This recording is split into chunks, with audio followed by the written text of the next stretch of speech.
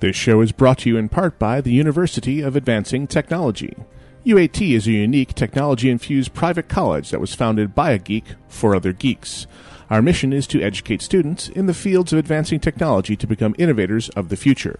UAT's campus culture is devoted to continually nurturing a thriving geek community where everyone's personal lives and professional aspirations revolve around technology. The beginning of the 21st century is an exciting time to be in the technology community. Current subjects of ongoing research and scholarship at UAT include robotics and embedded systems, artificial life programming, information and network security, game development, and other areas of advanced technology. Check them out on the web at www.uat.edu.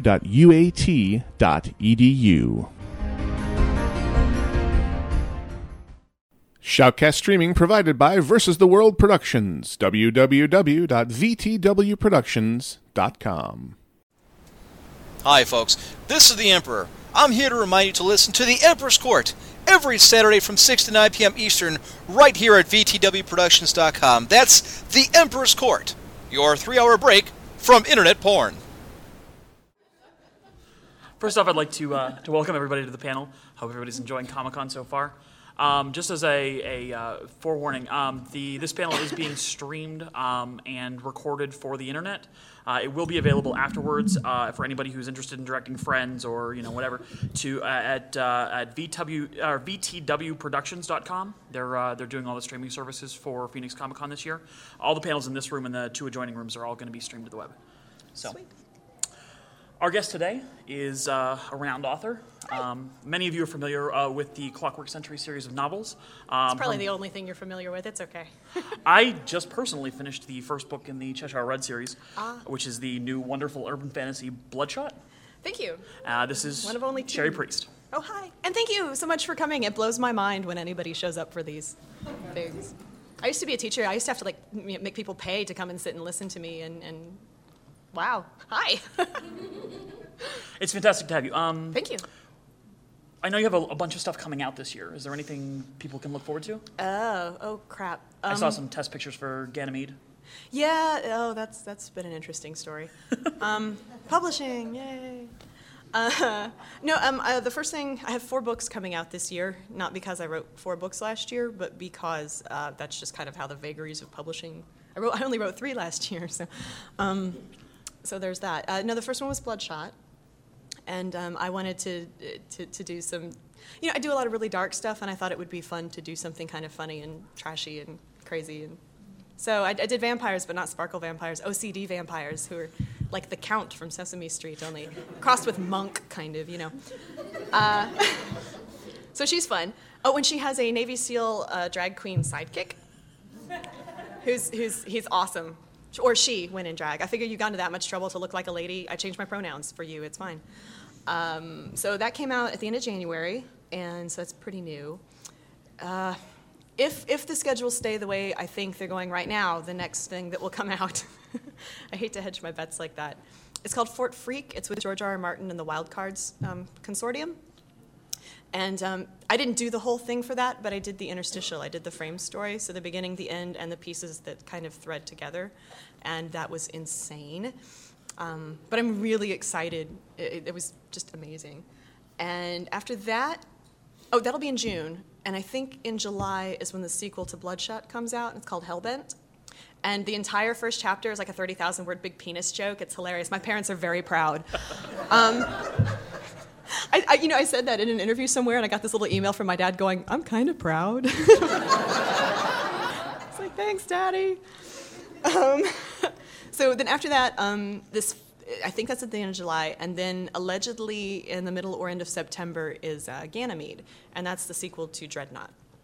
And that's the 4 things that are out this year, I think. But things change in public. I mean, Fort Freak, the Wild Cards one was supposed to be out like a year and a half ago. It's been in the can for a couple of years. It just got shuffled around in the production schedule, and how difficult was it working with all of the different authors involved with that? Because you have to write a piece that basically intersects a large number of other authors' works. Well, the funny thing, it's the only job I've ever gotten, not because of my own material, but just because I was young. relatively speaking. I literally one day, and I nearly had a heart attack, I got this package in the mail from somewhere in New Mexico. I'm like, who the hell do I know in New Mexico? And I open it up, and it is a copy of Inside Straight, one of the new Wildcard releases, and a letter from George R.R. Martin. And once I stopped going like this, I was like, oh my God. And the letter basically said, look, our original Wildcard's people are all on Social Security. I'm looking for some younger writers, and your name came up.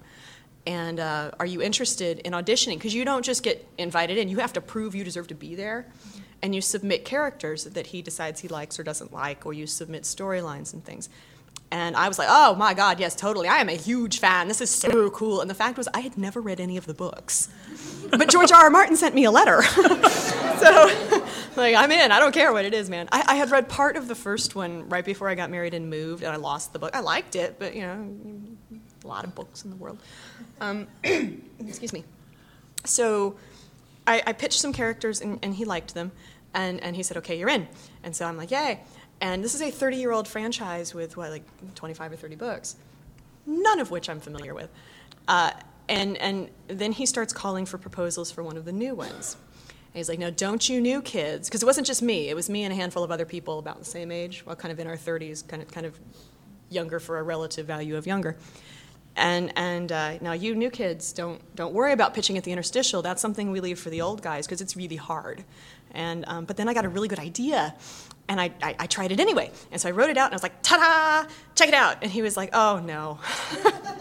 No, I'm really sorry, but no. And I said, well, what sucks about it? And he said, a lot. But here are the things that don't suck, and maybe if it was more like this or this or this or this. I'm like, okay. So I go back to the drawing board, and I tried again, and I was like, ta-da! And he's like, okay, this is less bad.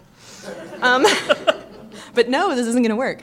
You need more of this and this and this. I'm like, okay, so go back to the drawing board. On the 5th try, he just told me to stop. He's like, we're just going to use it, okay? We're going to use this now. Stop emailing me. We'll just go with it. Don't thank me. He's like, this is going to be one of the messiest projects of her life. And he still didn't know I hadn't read the other books. He also didn't know I'd never been to New York, and it's set in New York at Manhattan's 5th Precinct.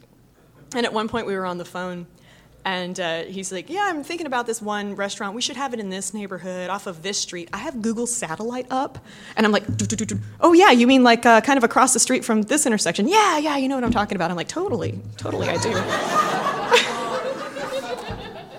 I have no idea what I'm talking about. But we did it, and it was 4 or 5 hours on the phone with him every few weekends, and my husband's a huge Song of Ice and Fire fan, and he comes home, he's like, oh my God, are you on the phone? Which one? I'm like, yeah, I'm on the phone. Which one? He's like, tell him to finish the fucking book. I'm like, no, I'm not going to tell him. You get over here, you tell him that. And so it was just awful, and because it's not a story unless I have said something so catastrophically stupid that it stopped the room. At one point when George and I were talking, he said, now, here's the deadline on this, and I know it's a little tight for this first draft. Do you think you can make that? I'm like, oh my God, I am so neurotic. I never miss a deadline. I am on time for everything, all the time. I don't ever miss anything. My editors love me for that, and I will absolutely have it. Just you watch me. And there's a moment of silence. And he goes, yeah, I don't have that problem. And then I realized, I'm like, oh, no, I'm so sorry. No, I haven't even read those books. I mean, no, I wasn't trying to say, I don't even care that you're not done. So it just got worse and worse and worse and worse. But he still let me do it. Nice. And it blows my mind. And I feel like I leveled up as a writer and just as a human being from having him.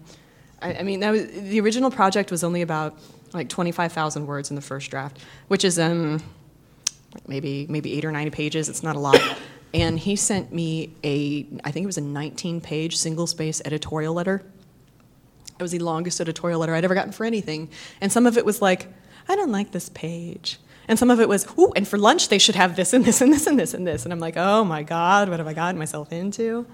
But it was worth it just to have his name on my resume. So, and he was just so nice and so great to work with. And mostly he was the person I dealt with the most. So awesome. To be redundant there. Yeah. Along that vein, we've talked about what's coming out this year. What are you working on, for next year or whenever it comes out? For next year, the only thing I have slated in the queue right now is tentatively called Inexplicables, and it's another steampunk book. It'll be the follow-up to Ganymede. And it's going to be back in Seattle, and it's my zombie Sasquatch book, so I'm very excited about that. Excuse me. Yeah, people think I'm joking when I say I'm not. No, it's got zombie Sasquatches in it. I'm very pleased. That's the only other thing on the table at the moment. But I kind of toppled backwards into a day job that is really startling and awesome and cool, and I'm not allowed to talk about it, which is aggravating. But it's kind of eating my life at the moment, so I've kind of put some things on hold until the end of the year when this contract plays out. And I think I'm allowed to say I'm doing some writing for a video game company. That's kind of the long and short of it. So, awesome. Yes. Oh, it's very awesome. I wish I could blab. I'm like, it's a good thing I haven't had a drink or two because I would just blurt it out at everybody. I'm so excited. Although I will say this about it. I got the job through Twitter. Nice. Seems to be the way of things these days. I know, it was fantastic. My husband and I do a lot of gaming, and I was tweeting about a game I was playing. And somebody replies me going, "Oh my God, you like our game? I love your books." And I'm like, "Who are you?" And I go to, it is the executive producer of the team that does these games. And so we hand flappy at each other for a minute, And I said something to the effect of, well, I've always wanted to work in video games. When I was in graduate school 10 years ago, I did work on video games being the 4D storytelling medium of our time, and that was back in 2000. Gosh, I sure would love to work on some video games someday. Nice man. And he was like, well, give me some time. I'm like, well, people say things on the internet. About a month later, I got a phone call from the lead talent wrangler at EA. And they invited me on board, and it was just amazing. It's so cool. You get to run around the offices. Although it was really funny, the first day I was there, I asked somebody where the ladies' room was, and nobody knew. I was the only woman I'd seen all day, except for the person who picked me up from the airport. And it was, but they've been really wonderful, and I'm just so excited to be part of this project. And the project hasn't been announced yet, and I'm doing a lot of the transmedia stuff for it too, so I just don't get to talk about it. But. Well, unless you have anything else you want to talk about, we can open it up to questions. Oh, totally. I don't care. I can bullshit about anything for an hour, people. Does anybody have any questions? Excuse me. Yes, I'm sorry. I don't mean to. I was very, very sick a couple weeks ago, and I'm still medicated, so I'm all phlegmy and gross. But I'm not contagious. So I would like to say that. Point me in a direction. Any direction. Yes, sir. For Boneshaker, for the first novel, where did you get the idea for steampunk and zombies? Well, the nice gent has asked about Boneshaker and why steampunk and zombies, because I don't think the microphones will pick you up there. Depending on who you ask, that was the most innovative thing ever, or such a ripoff of all these other places that had done it first. The fact is, I first saw it through the Unhallowed Metropolis role-playing game, and liked the look of that. No, the truth is, I just really like zombies. It's not very complicated.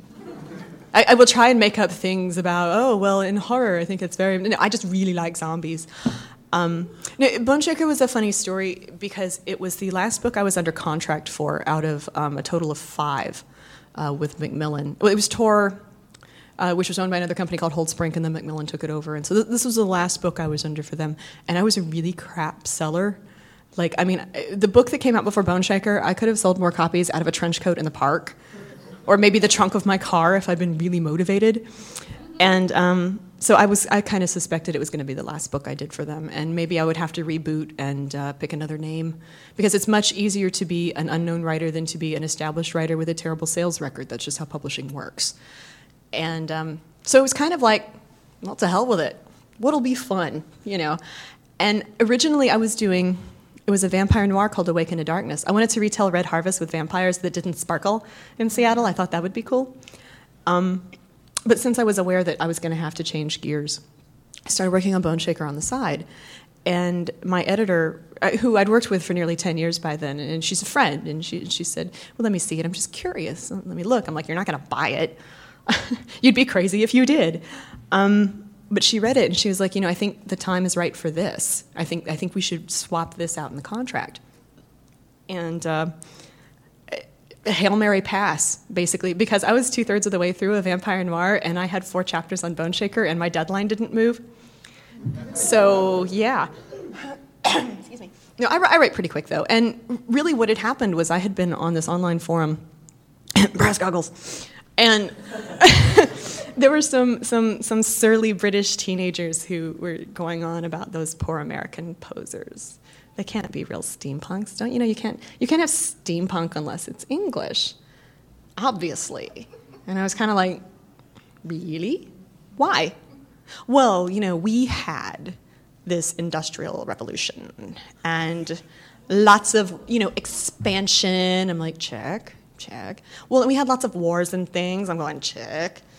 And we had all this, all this class injustice and systems. I'm like, we kind of liberated 6 million people from slavery with no social or legal protections. I still think we win, only that's the worst kind of winning. And kind of went west and wiped out a bunch of people on our way. No, I think we've got a case for that too. And there was already kind of the Weird West thing coming up, and I thought I wanted to do an American steampunk book, and there are bits and pieces of it. There's a chapter in the second half that basically amounts to, and Zeke slept a really long time, because we didn't realize we'd lost a day until we were putting it together. We were literally about to go to print when we realized that my math is terrible, and they were missing a day for Zeke. So there's basically a whole day where he just sleeps a long time, and that's the whole chapter.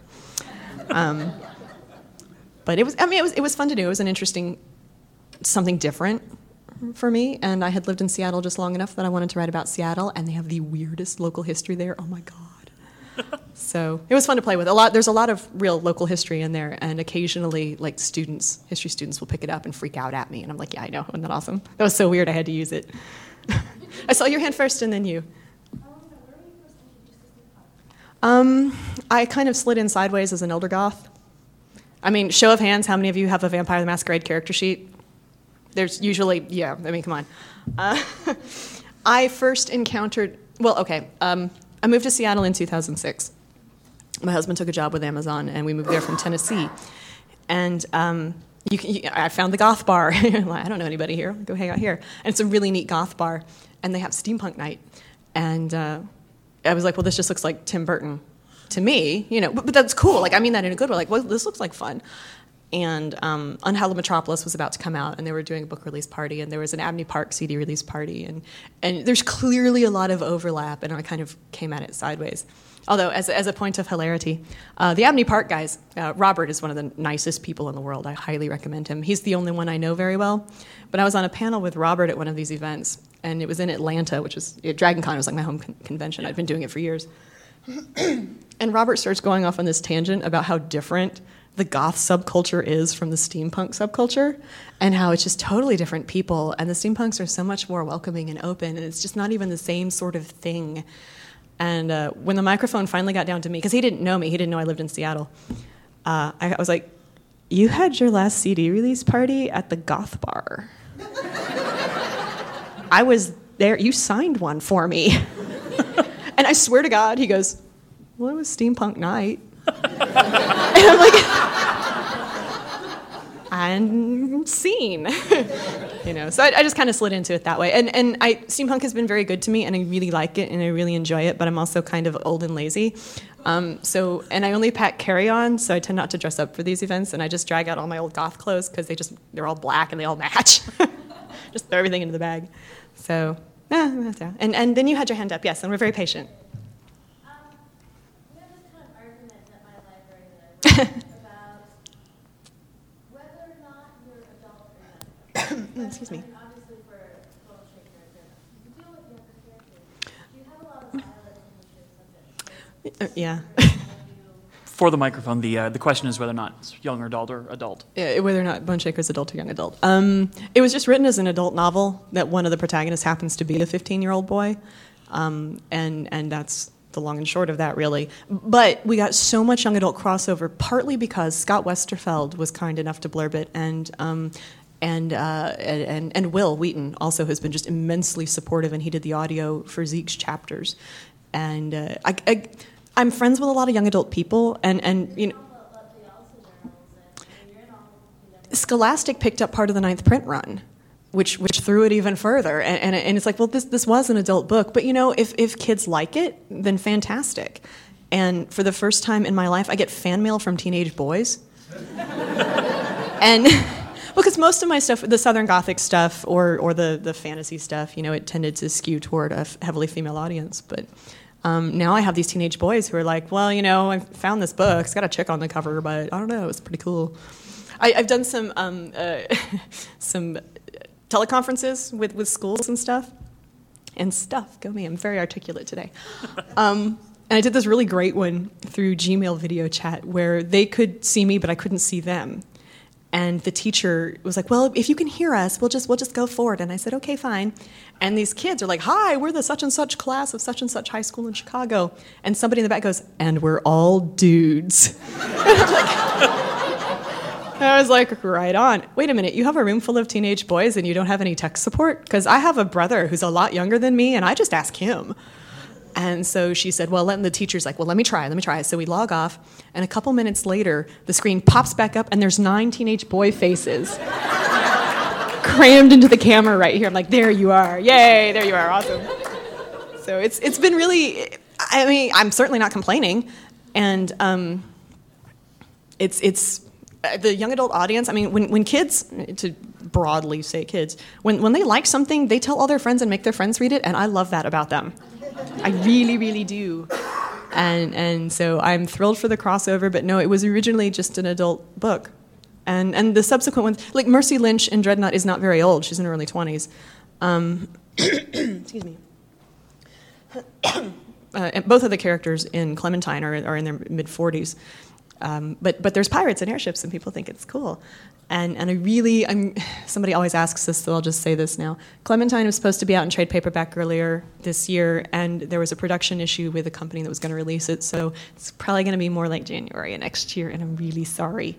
But it is out on audio. It's out in a bunch of digital formats, and you can get it. And I feel really bad when teachers ask me for it, and I can't give it to them, because apparently...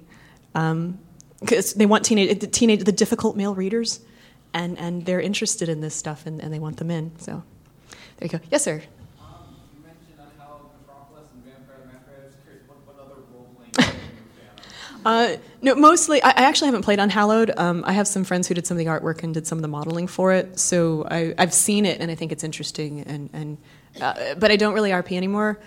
I'm going to lie about how recently I've played an NPC in a vampire game, and just leave it at that. Excuse me. Partly it's because I learned to play in Atlanta with the White Wolf people. A lot of them are friends of mine. And then I moved out to the Pacific Northwest, and I had kind of stopped gaming by then largely, but I got dragged into a few games, and the symbols and the gestures and the interaction is really different, and I just kind of wasn't plugging into it very well, so I don't do it anymore. Also, I'm really busy. And I used to, for years and years. I lived in Chattanooga, Tennessee. Excuse me. And every month I would do the Chattanooga game, the Nashville game, the Atlanta game, and often either the Huntsville or Birmingham games.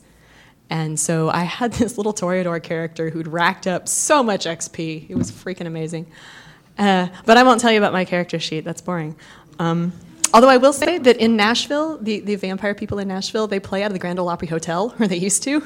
It's so huge. It has its own zip code. We would just show up at a lobby, and nobody ever said anything to us. We'd have 40 or 50 goths hanging out, rock, scissors, papering all evening, and nobody cared. It was great. And I don't know. I know that the hotel was really badly damaged in the flooding, so I don't know if they're back to doing that yet. But there you go. Yes, ma'am.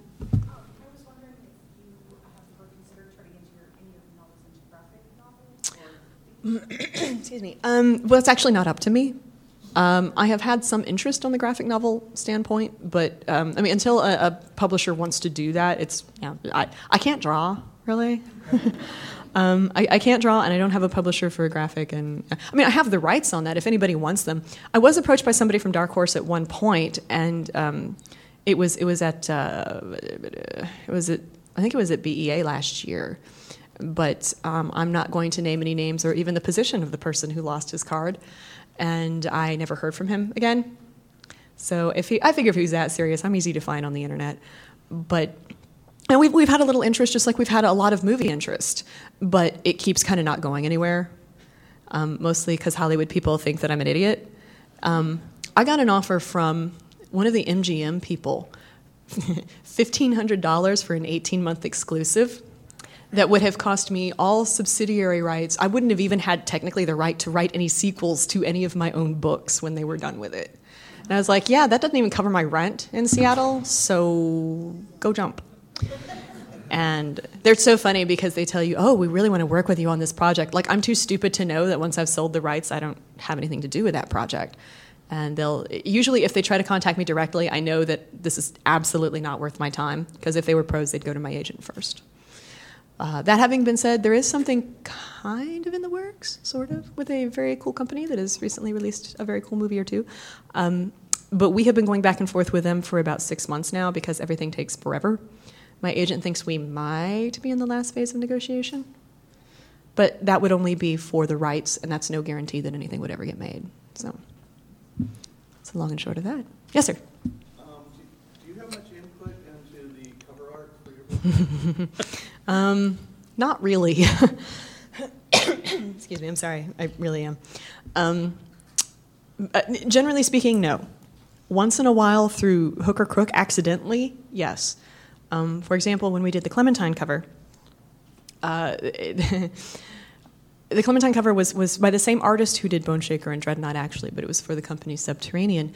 And there had been a falling out with the first artist. It hadn't panned out, and Bill Schaefer over at Subterranean had gotten John Foster to do this cover real quick. And he's like, what do you want to see on the cover? I don't know if he's going to have time to read this.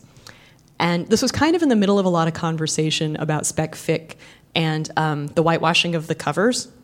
And I was like, I want a big freaking black guy. I want him to have a big freaking gun. I want a big freaking dirigible and fire. And I want him to look totally badass. And he can't be a kid. He's got to be in his mid-40s. And I want him like standing on a pile of awesome.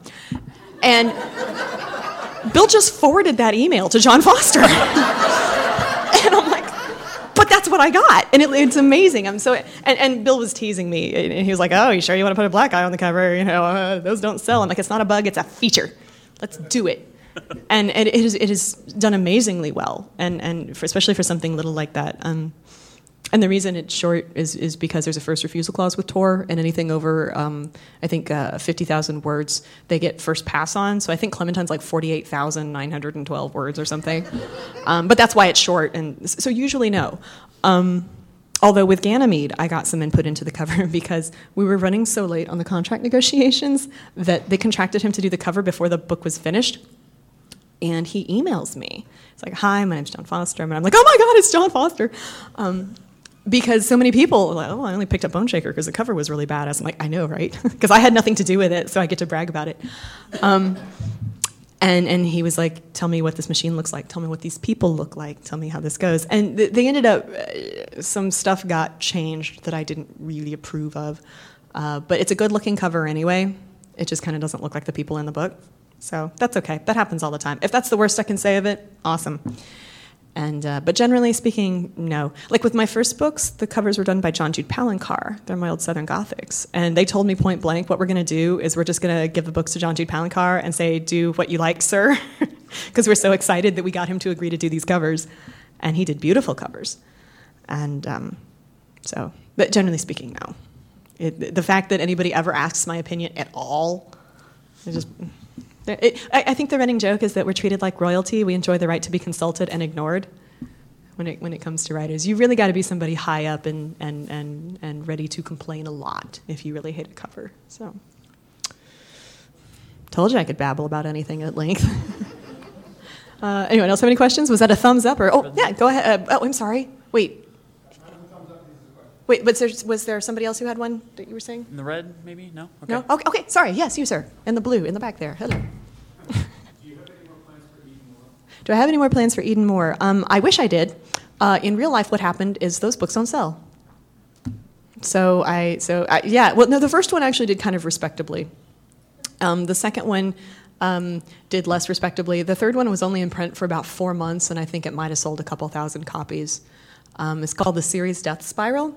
And partly the problem was I had moved out of the Southeast by the time the second one came out. And I did a lot of my own promo. Because when you're in Chattanooga, 90 miles to Atlanta, 2 hours to Nashville, an hour to Knoxville, 2 hours to Birmingham and Huntsville, respectively. Louisville's not 4 or 5 hours away. My dad lived outside of that. So I did all this stuff and kind of went everywhere and knew everybody.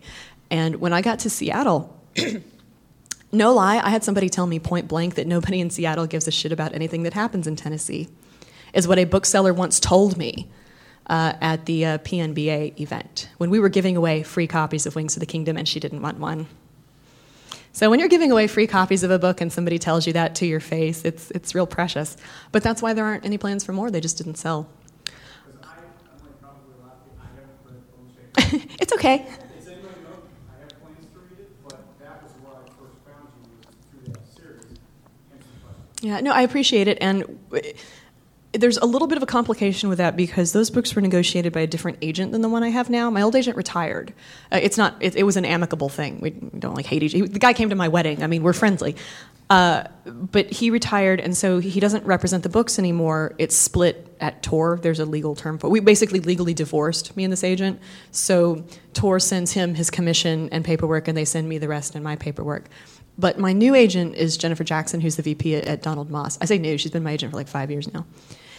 And we have kind of been talking about seeing if we can't get someone to pick up the mass market rights on them to maybe give them another shot in the market. Because I really enjoyed doing them. I totally wanted to make it a Monster of the Week thing because the South is so weird and has so much fun stuff that you can play with. And I say that, but like I said, in Seattle, equally weird out there, but for the record. So I would love to do more with them. That's why I ended it the way I did, because I didn't know if I was going to get to do more. And so I kind of left it open to her going off and having adventures elsewhere. But I loved those books, and they were my first, and I liked doing modern Southern stuff, and there you go. So I'm sorry. I would love to do more. Yes, you have been very patient, sir, with your white jacket. You can find them all at the Mysterious Galaxy table right now. They have them. The third one is not a matte cover; it's a shiny cover because it is a print on demand at this point. Macmillan has just given the rights to the POD people, and now if you order one, they'll print you one. 4 and 20 Blackbirds was the first one. Second one is Wings of the Kingdom. The third one is Not Flesh nor Feathers. And the first two are still technically in print, I think, but you can still get them with the regular covers. If you can order them online, you can order them wherever. And they're basically, kind of I See Dead People and Monsters. The third book has which made me so sad because it was my favorite. It has flaming zombies. Because I told you I love zombies. No, we blow them up with industrial grade pyrotechnics pilfered from a baseball stadium, and that was really fun. So there you go. There were other hands. Yes, you keep track because I'm having a hard time. Serenity in the front. Serenity in the front. Hi. How did you make your first sale? You're never gonna copy it unless you want to kill somebody. Weirdly, I'm not lying. What happened? And anytime people ask me that, it's like I realize that you want me to give you some insight into how this goes. No. Sheer dumb luck, my luck, not somebody else's luck. Rest in peace, whoever you are. I was shotgunning queries, as you do, and I hit up all the big guys, including Tor. And I got a form rejection bag. I could wallpaper a bathroom with my form rejections, okay? And, you pick up the pieces of your shattered life and move on, whatever. 2 years later, about a year later, I was picked up by a micropress, and it went really badly. It was a mess. We'll just leave it there. But about 2 years after I got the form rejection, I got an email from an editorial assistant named Liz Gorinsky at Tor.com saying, and the subject line was something like, "Oh my God, I hope you're still checking this email." Because I'd moved and I didn't have the same phone number. This was before cell phones. This was that long ago. I didn't have one. We didn't have the same phone, didn't have the same address. She had mailed me something and it had bounced back. This is how long ago this was. This was like 12 years ago, 10 or 12 years ago. And she's like, and her email says, "Hi, my name is Liz. I'm an editorial assistant at Tor. And we had an editor die. And I was cleaning out her office because I'm an underling and that's what I do. And I found your proposal in a box under this dead person's desk. And I can't throw anything away without reading it first." And she'd been trying to get in touch with me for months, and I didn't know or for weeks anyway. And because I had a Yahoo email address, and people weren't even taking those seriously back then. So there you go. But that was how I got my proper book deal. It was some poor soul had died, and a couple editorial underlings were given the task of cleaning out. I believe it was a woman, her office. And that is how I got published. Don't go kill editors. They're very nice people. They work very hard. But it's random and weird for everybody I know actually who got in. There doesn't really seem to be one right way. But yes, sir, your hand shot up. Who am I reading right now? Right now I'm reading a bunch of stuff I'm under an NDA for. I read a lot of nonfiction, actually. One of the more interesting books I read lately was called The Murder Room. It's about the Vita Oak Society. The writing is sometimes a little overwrought in its way, but it's a really, really fascinating book. I love nonfiction because it is so much weirder than anything I could make up. And I get my best ideas from nonfiction. And I have this ridiculous, vast reference library of all kinds of crazy crap. But I love Terry Pratchett. I'll read anything Terry Pratchett. I am presently reading through a bunch of H.P. Lovecraft for this other project I'm doing. And it's all stuff I've read. But I'm an old noir freak. I love Dash Hammett. Raymond Chandler, I'm a big Hammett girl. It's fine.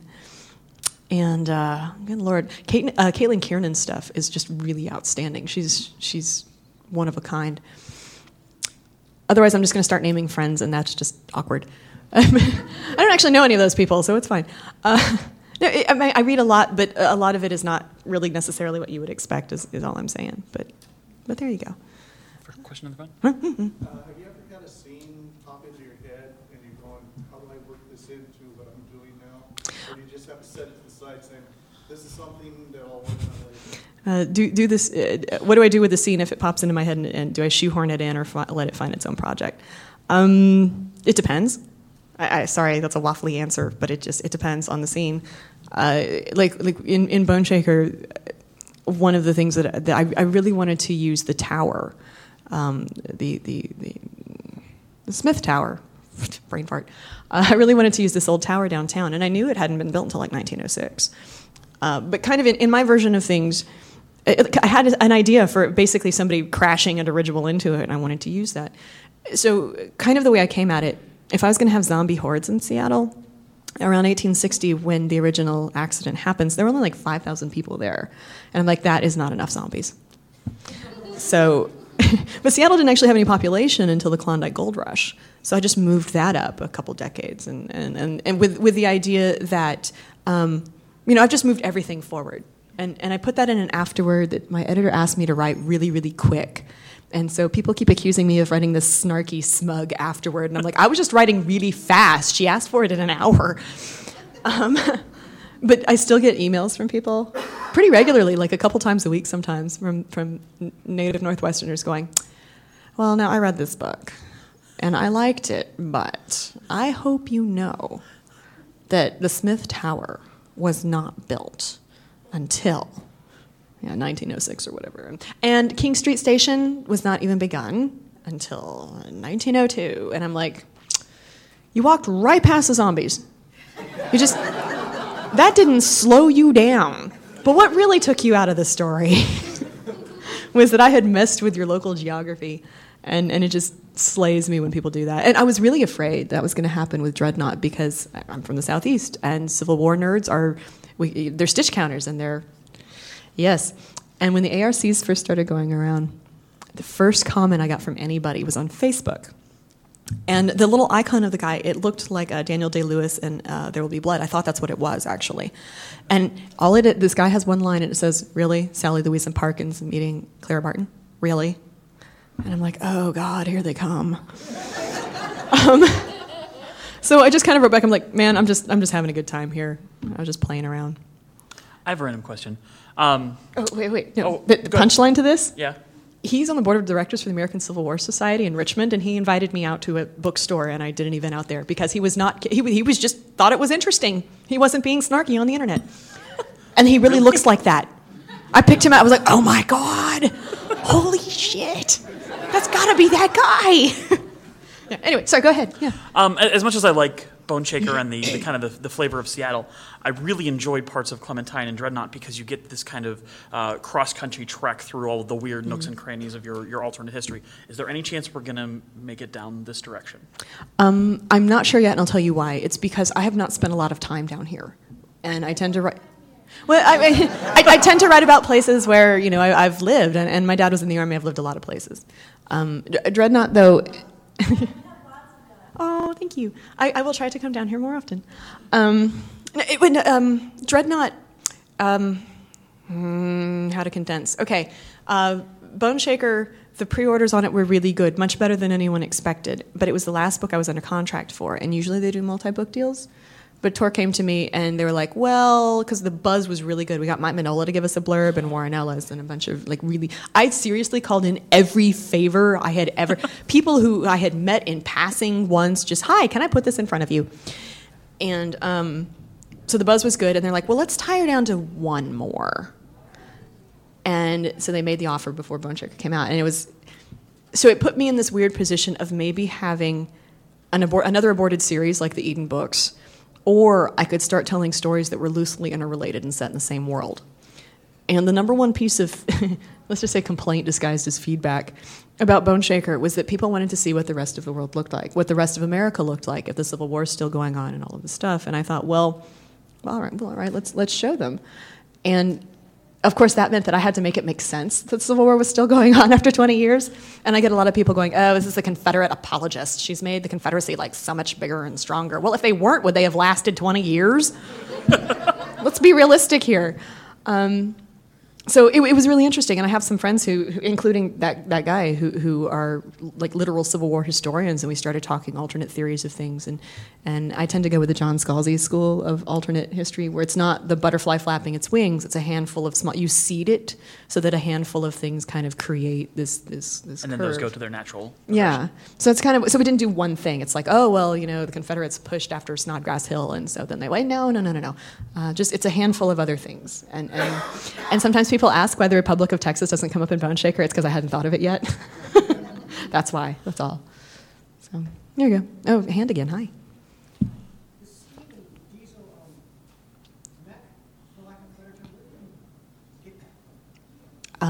I pulled it directly out of my cavernous ass. It's like a magician's hat back there, I tell you what. I just thought it'd be cool. It's like not any more interesting than that. I thought that would be cool, So, like my husband always says, start with what's awesome. And the trouble, though, is that now that it's on the cover of Dreadnought, I get emails going, that is not the Dreadnought on the cover of that book. Speaking of covers, and this is also true and hilarious, my editor and I get together and tell this story to people. The original cover for Dreadnought, you will occasionally see two covers for it. The first one was Mercy standing in front of this giant, crazy-ass train, and she's holding two big guns, and she's got her little nurse's bag and everything. And I realize it's early for the Red Cross. Please don't send me mail.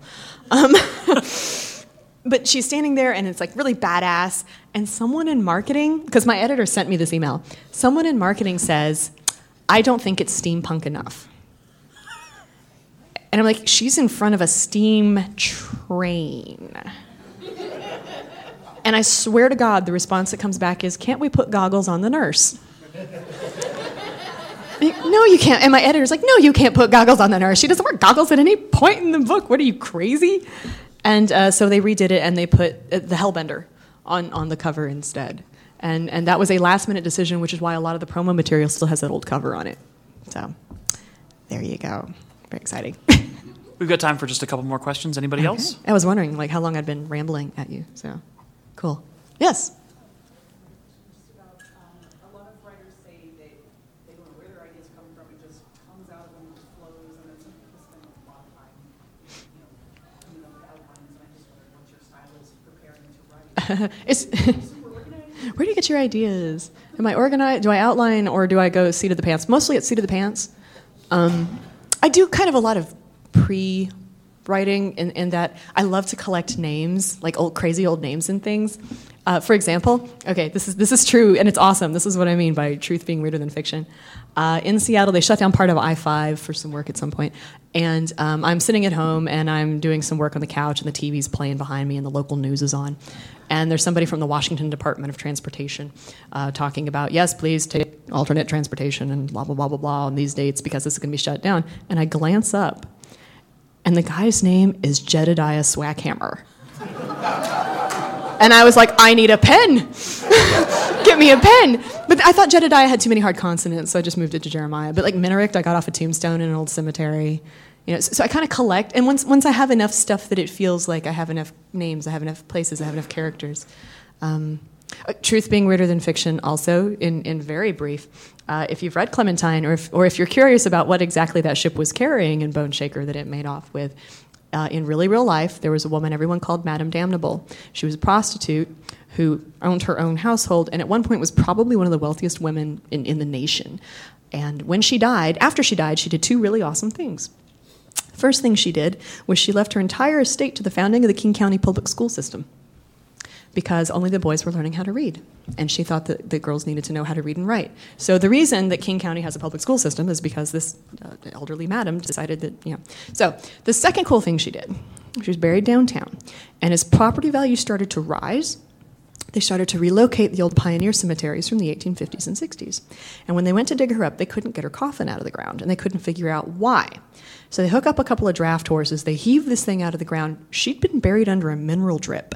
Her corpse had calcified and now weighed over 3,000 pounds.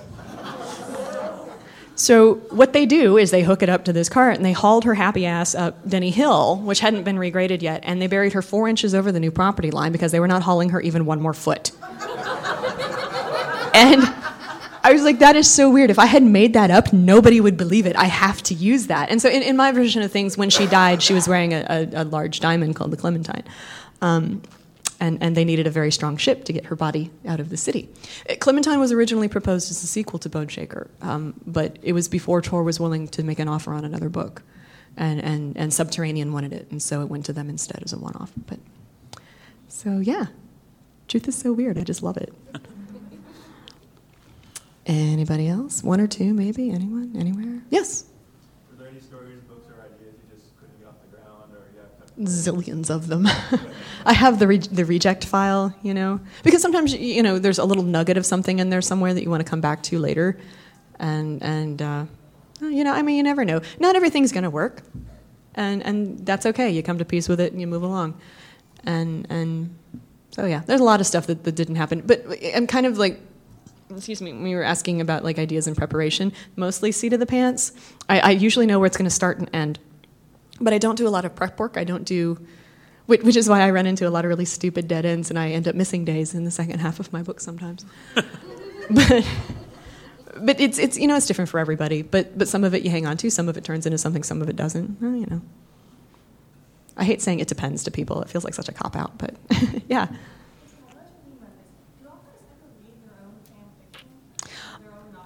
Fan fiction. Okay. You would ask that at the very end. No, actually, I have a really laid-back approach to it. Legally, we are not allowed to. Because, I have an agreement with, it's in my contract and stuff, because if 10 years down the line, I write a book with a character in it that has the same name as something I read in fan fiction years ago, that they're coming back. And I have been told it's not a question of if, it's a question of when. It happens to everybody. That's what legal departments are for.